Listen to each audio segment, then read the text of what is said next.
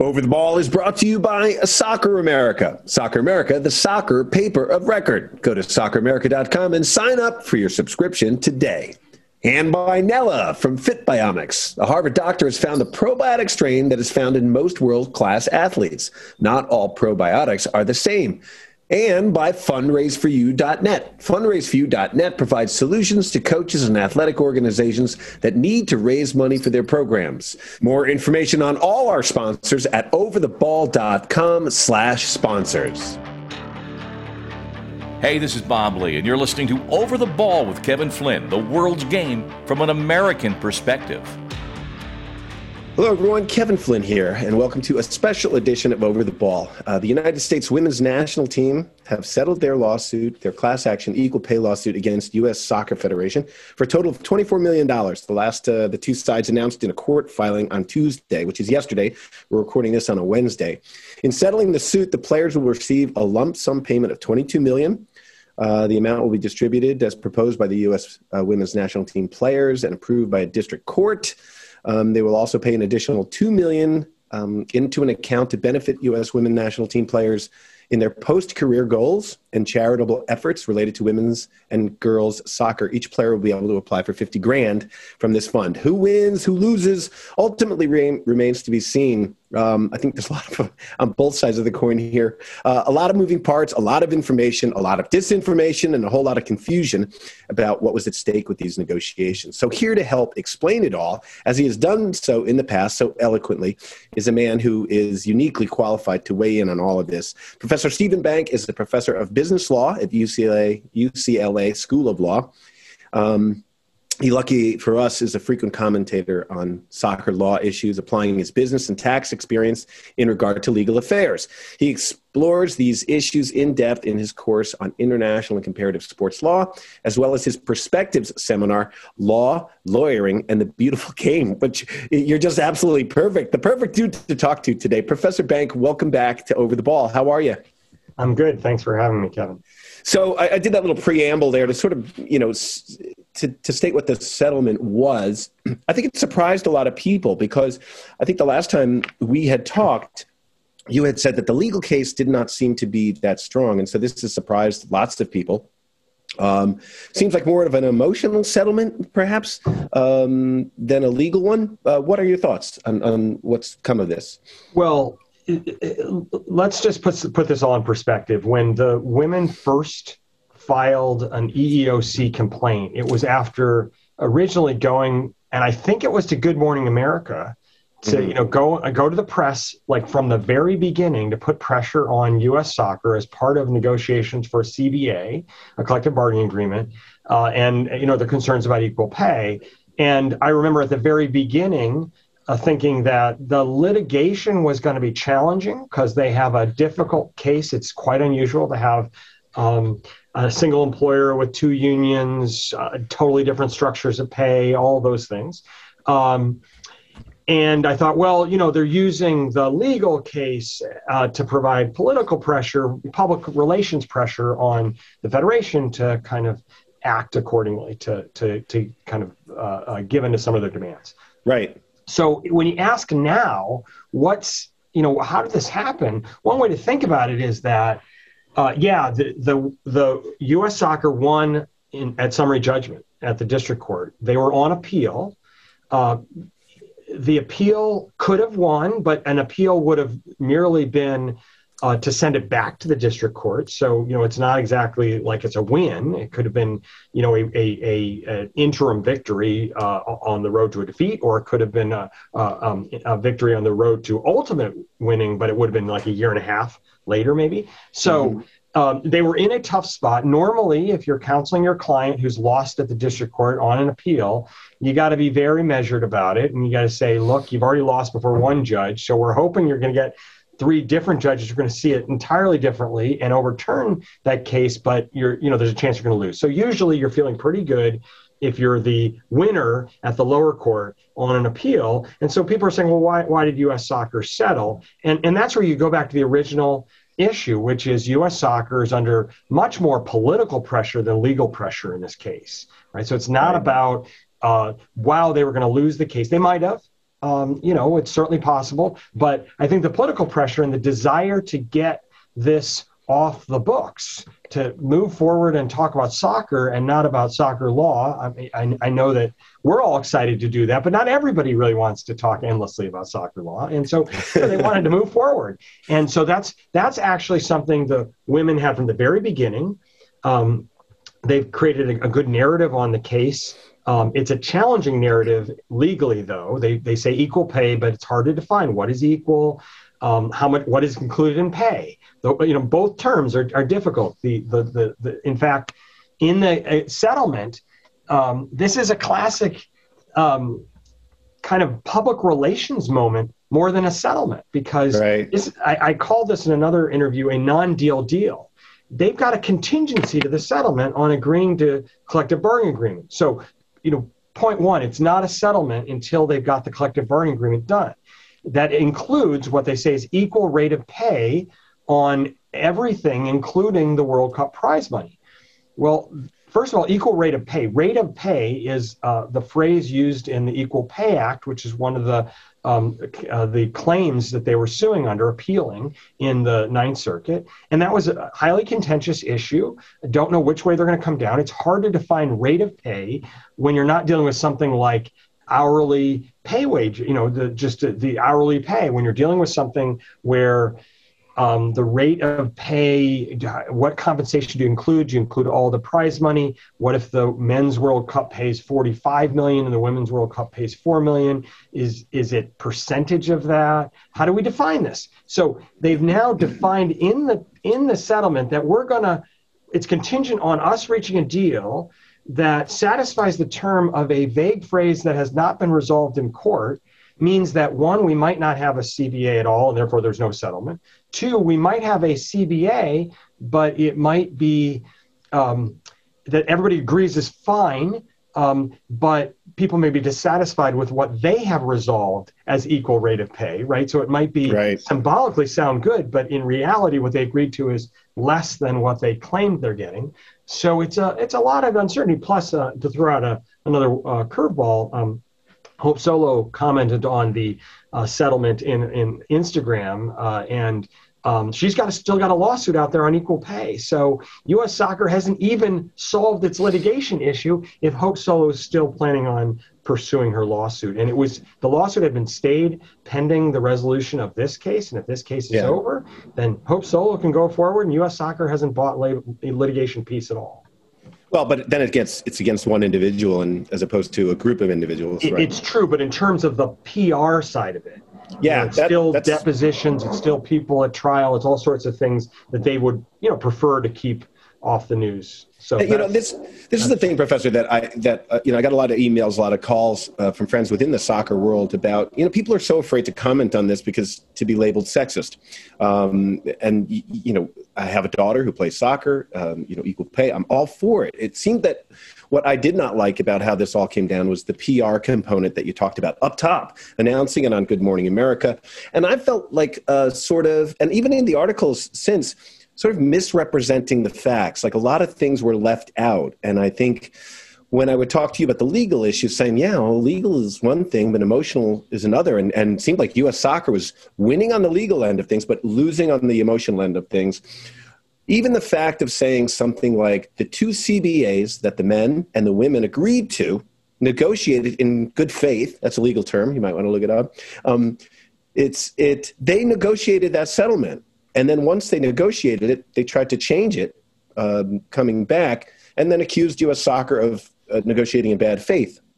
Well, so I've always maintained that that we haven't really gotten enough facts, and we wouldn't until a trial.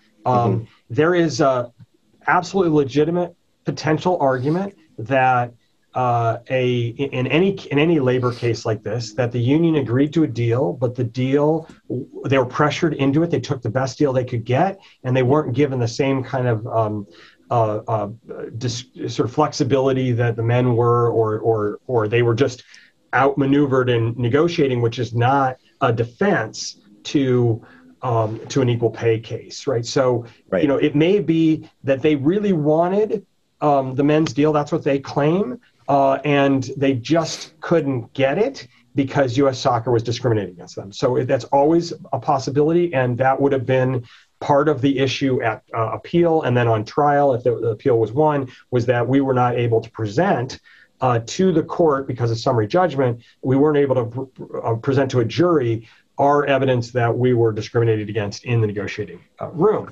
So but the factual part of it is that the women did have guaranteed salaries and bonuses, and the men only had bonuses. And it's really hard to compare those two deals because rational people could select one or the other. You want less downside risk, you pick the guaranteed pay and health insurance and all sorts of things. If you want high reward, high risk, you pick the bonus only scheme. So those were two totally plausible ways one could go that don't look like one's pressured into the other. And the district court judge had found, and he may be wrong, and a jury may find that the evidence shows differently. He found that the women's national team players had never deviated from their desire for guaranteed salaries along with the bonuses. And given that, you're stuck with two different schemes. Now, one interesting part about this settlement is they're proposing everything's going to be equal.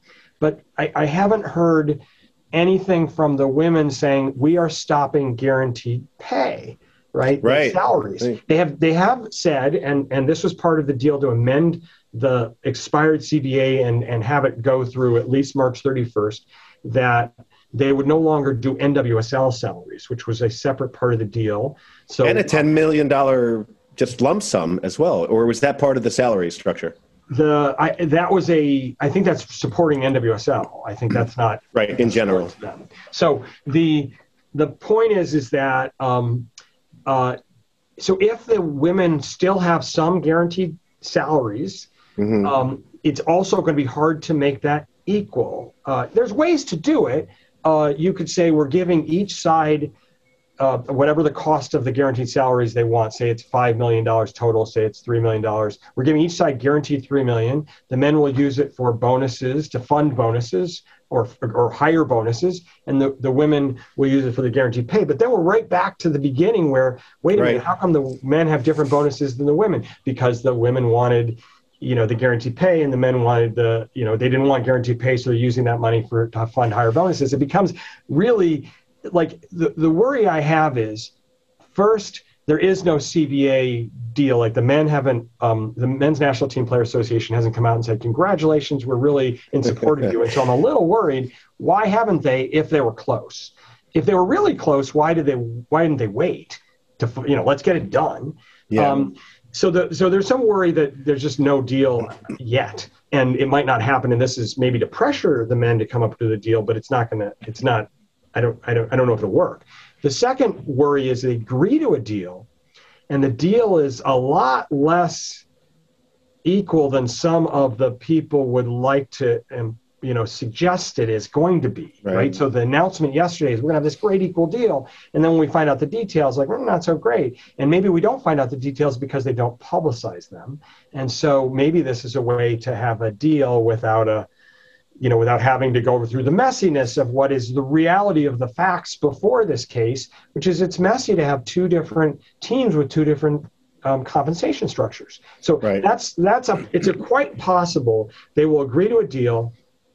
We'll have labor peace. And what else do we don't care about the rest, but if anybody is sort of depending on that deal to be, that ultimate deal to be like what they consider fair, they may be surprised if it turns out we don't know the details, but the details actually are a little less equal than they think, what they think that term means, and the courts might think. Yeah, it seems like they're just trying to end this PR-wise, and so like you're saying that the expectations with this announcement were pretty high. What I've always felt is most people that I talk to about it are misinformed with all the stuff, like you say, the guaranteed contracts. I'm just talking as a player or as a coach, it's tough I think that's going to go away because that's part of, I think, the U.S. women's national team's problem has been these players on the team have guaranteed contracts. And how do you motivate, and how do you, it's sort of the men don't have the guaranteed contracts. And I think that undermines what a coach can do in picking a roster for his team. You look at Berhalter on the men's side, how many different guys he's brought in and out. Nobody had a guaranteed anything. The women did have the health insurance, did have maternity leave, did have the guaranteed contracts and the NWSL contribution. So most people in most articles that I had read had never mentions those facts, just the facts that equal pay. And all of us as fathers of young women are all for that. So that's why I think they made a PR leap that ultimately, I guess, kind of has worked out. But what you're saying today is that there's still a long way to go. And I think one of the biggest things that really is stuck in most people that I've heard from Scraw is the World Cup money, because FIFA awards a certain amount to the men, and however they do it, and a certain amount to the women. Now that's derived from profits made in the global sport. Will that be a problem? And is that language sort of cutesy legalese? Well, so the World Cup prize money, I call it the World Cup prize money puzzle. It's more complicated than you even described it. So first of all, it's arguably not based on revenues per se, because the men and women, their TV contracts are bundled by FIFA. So other than ticket sales or something like that, really the big money is a lot of the sponsors are for both. It's a bundled thing, so you can't really even say exactly how much is worth. You can say that the men have more teams, more countries compete in that. That's FIFA driven a little bit, but here's the way it's complicated. So every country that has announced an equal pay deal thus far, Australia, Norway, New Zealand, Brazil, England, have done something that is far less than what the U.S. women, I think, are arguing they're going to get. And if they get it, wonderful. But the puzzle is that that FIFA pays to the federation the prize money for the Men's World Cup and for the Women's World Cup. It's not paid to the players. It's paid to the federation for their efforts in producing a program that achieves success by qualifying or by advancing to various rounds. So it's definitely true that U.S. soccer could, if the U.S. men's national team and women's national team were so fortunate as to win the World Cup both, and they had the World Cup in the same year, right? And they both won the World Cup, then U.S. soccer would get a huge pot of money. They could divide it down the middle. They could take out a cut for youth national teams and referees and, whatever things to support overhead. And then they could just pay the players. That's easy. The reason why all those countries I named have not done that kind of a deal is because, so Brazil has a deal, and they say, well, it's not equal, it's proportionate. So what does that mean? It means that they're getting an equal percentage. Australia will pay 40% of the money they get from FIFA for each team for qualifying, 50% if they get to the knockout rounds. What is that of? It's not of the total combined, it's of each tournament. So the Australian women are getting 40% of what they pay, what FIFA pays the women for the Women's World Cup, right? That's a lot less than what the men's 40% in Australia will be, because it's a difference between about like 45 million and 4 million, or 50 and 5 million, right, something like that. It's like 10 times more for the men. So paying an equal percentage is not going to satisfy anybody if it's said out loud, right? That doesn't sound equal. But the women went after that, though, didn't they? They wanted that men money from the Men's World Cup, which is a bigger profit driver. They wanted the same percentage of that money, not for the Women's World Cup. And I tell you what, if I was on the men's side of this, the CBA, I would debundle those broadcast rights to say, stand on your own sort of thing. Again, for me, it seems like it's a little bit of a Title IX mentality.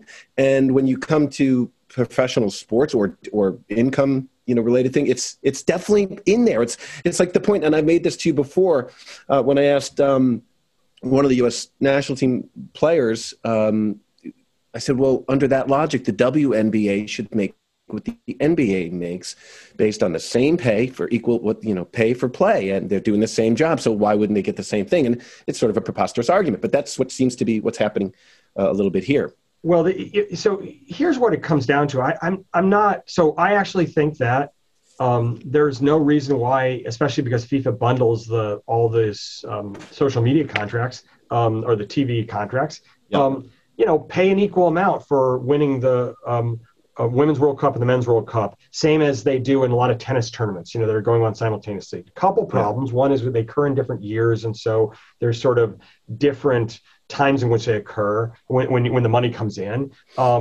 The problem for the federation, for U.S. Soccer, is that if U.S. Soccer promised to pay half of what it gets to the women and half of what it gets to the men, and the men don't qualify for the World Cup as they did not in 2018, right, and the women are giving away half of the money that they earned to the men, sure, not a great deal. If the men qualify and the women don't, the men are giving away half of what they earned. Now, in both cases, I think there's, the argument is slightly bogus. Neither of them earned the money. The federation earned the money by setting them up, starting at age 3 in, curriculum that they set up and fields that they funded and referees that they trained and whatever it is.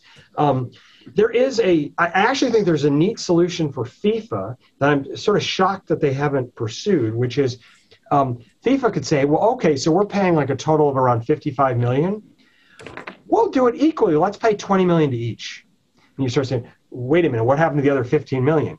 FIFA keeps it, right? FIFA calls it a development fund. It's kind of a slush fund. I mean, that's classic FIFA, right? We're going to keep more money, pay less to you, and we'll use the other money to, for political favors. And I'm sort of shocked that why does FIFA care about paying more to the men than the women? They could get a PR bump from it and make money on the side. That's usually FIFA's approach. Oh, no, don't tell him this, Professor. My goodness. The FIFA's like the evil step twin there, man, with all the decisions they make. And it's a pretty sexist culture over there. And we look at how we're we hope that we think we're a little bit more advanced here. Certainly the women's national team, I think they're the best funded team in the world. Also, again, with Title IX and college and the developments that they have, the competition has not been there as it is on the men's side. So that's sort of apples and oranges too. But it seems like we have more to come. This is not the end, really. I think you're referring to it. There's still a ways to go. So just a one point on the timing. So the timing of the announcement of this, it means you avoid the oral argument on March 7th, which is a good thing, right? You avoid legal fees. So that's one reason to do this now. It also means that it's solved in theory. It seems solved, quote unquote, for purposes of the March 5th presidential election for U.S. Soccer.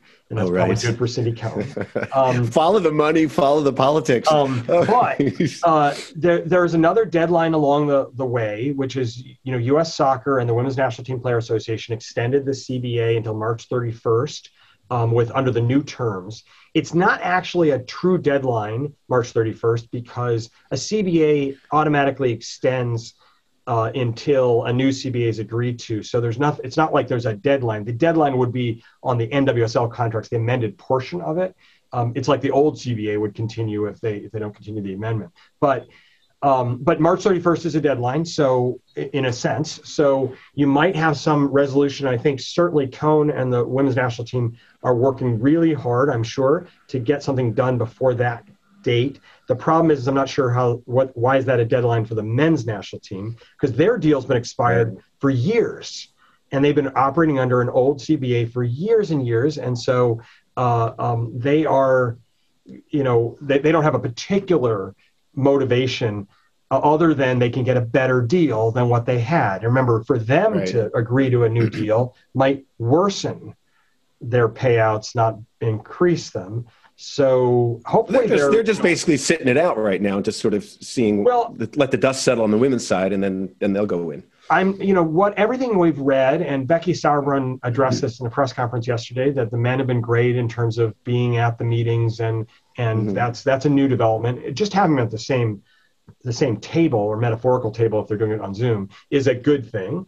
So I'm assuming, when this first came out, I was just assuming they must be almost done on the CBAs, because they would never, a lawyer would never tell them, tell them we got the agreement done, send it out there. Like, why would you do that? Yeah. So hopefully that's the case. But the fact that we have not had any official, even congratulatory announcement from the men. And they were quick to do that in the past, the last couple of times. It does worry me a little bit. It really does. Or it's a deal. Like, yes, they've got a deal coming, but nobody wants to talk too much about it because it's not as good as it sounds.